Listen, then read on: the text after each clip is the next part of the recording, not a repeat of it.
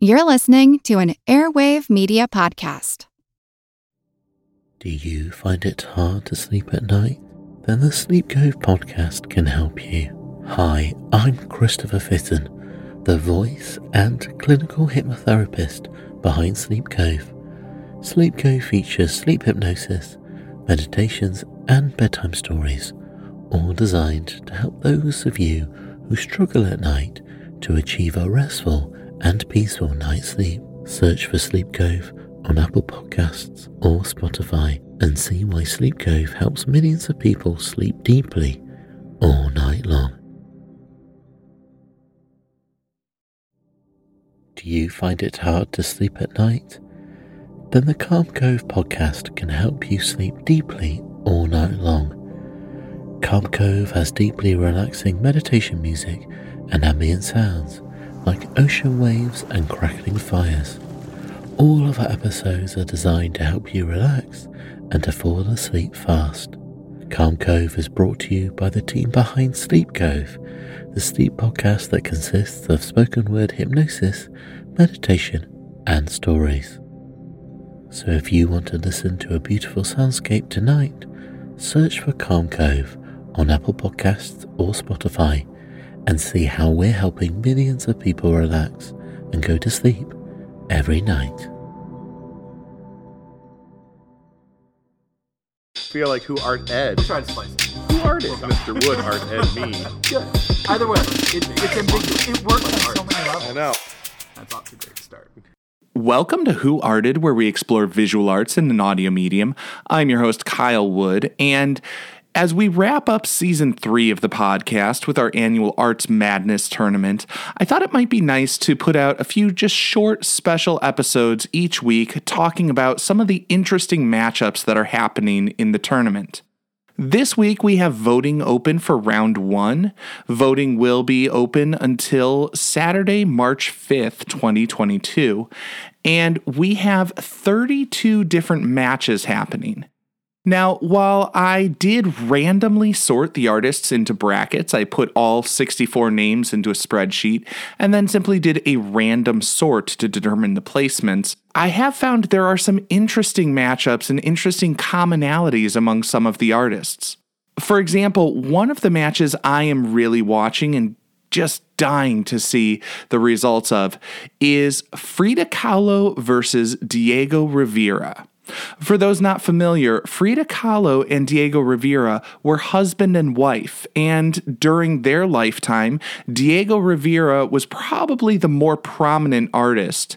Although in more recent times, I would say Frida Kahlo has probably been eclipsing his fame. Curious to see where our voters put the two of them, and who was going to come out on top of that matchup. Either way, by this time next week, a great artist will have been knocked out by his or her spouse. Another interesting match I noticed was Christo and Jean-Claude versus James May. Part of what I find interesting about that matchup is both of the works are arguably installation pieces, creating a little bit of a surreal experience and a little bit of just fantasy or wish fulfillment. James May said since he was a small child, he dreamed of living in a Lego house, and he brought that dream into reality by enlisting a number of volunteers and I believe millions of Legos, but he built a 2-story house that he could stay in. Now, I guess sometimes the lived experience is not always up to what we would have hoped for in our childhood fantasies. James May said that staying in that Lego house on a Lego bed was exactly as uncomfortable as one might expect to sleep on a hard sheet of unyielding plastic. Of course, the artwork, the installation that transformed a space and does have a little bit of yield to it was the subject of my most recent podcast episode on Christo and Jean-Claude. Now, that piece, The Floating Piers, transformed the small lake, Lake Iseo in Italy. The fabric bridge floating just at or slightly above the surface of the water would move with the movement of the water, and with every step that a person took, giving people the sensation of walking on water. In that matchup, both artworks were making the world a little bit more of a magical place, so I guess it's all going to come down to which dream was shared by more of our voters. Another matchup I would point out with an interesting commonality is Rodin versus Bearden. Now, Auguste Rodin's sculpture of the Burghers of Calais is a tribute to heroic figures from the 100 Years' War, towns leaders who offered to sacrifice themselves to save their fellow citizens in the city of Calais. And Romare Bearden's work is also sort of an epic, historical, but literary-inspired piece, as Romare Bearden was inspired by the voyage of Odysseus because he wanted people from any time and any place to be able to see themselves reflected in those traditional narratives, the great works of literature, and those archetypal figures like Odysseus. In another interesting coincidental matchup, when I look at Robert Rauschenberg versus Phil Hansen, I'm struck by the fact that both of them are essentially focusing on the act of destruction as an ironic form of creation. Robert Rauschenberg, of course, gave us Erased de Kooning from 1953 that leaves us to wonder and contemplate what was on that page, what masterpiece was lost to the ages. Phil Hansen, on the other hand, was working with a guitar that he smashed and then reformed the pieces to create an image of Kurt Cobain that he then smashed again, leaving behind nothing but the video of that performance and the act of creation and destruction for us to think about the nature of art and being and sort of how ephemeral and fleeting it all is. And so I guess with that matchup, we're left wondering, what is the better version of that art and the idea of creation through destruction? And finally, because I do want this to be a mini episode just to highlight a few of the matchups, I'm going to point out just one final interesting connection, and that is the matchup between OK Go and Klaus Nomi.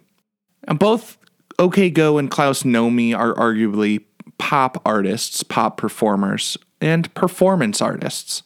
Klaus Nomi was part of the new wave movement of the late 1970s, early 80s, and his song, Nomi Song, was constantly asking to be seen and to be validated for who he is. What I find interesting is OK Go has definitely made a name for themselves. They are seen and appreciated for who they are and their creativity and innovation, particularly in their music videos. And in their performance of The One Moment, we see another sort of existentialist piece getting at those essential questions, thinking about how we can be appreciative and present in the moment and see the beauty of the fact that things are transient and to be fully in that scene and engaged in that scene for that one moment. I find it interesting that both of these are performance artists of very different musical styles and different visual styles, but both getting at some of the essential questions and needs that are really timeless and universal, as both of these videos were created about 40 years apart. Now, those were just a few of the matchups that I find interesting and I'll be watching for in round one. But I would encourage you to express your opinions about every single matchup. All 32 of them are up on the website, www.whoartedpodcast.com. And I have podcast episodes embedded on the website for every single one of the artists in this year's tournament, so you can learn more about whatever artwork and artists you're curious about. And of course, please make sure you check back again next week and see which artists make it into round 2 and vote in the next round's matchups. This concludes this week's episode of Who Arted. If you found this tolerable, please like and subscribe on Apple Podcasts, Spotify, or wherever you're listening. You can find images of the work being discussed this week and every week in the show notes, on Twitter at WoodArtEd, and on the website whoartedpodcast.com. Podcast done.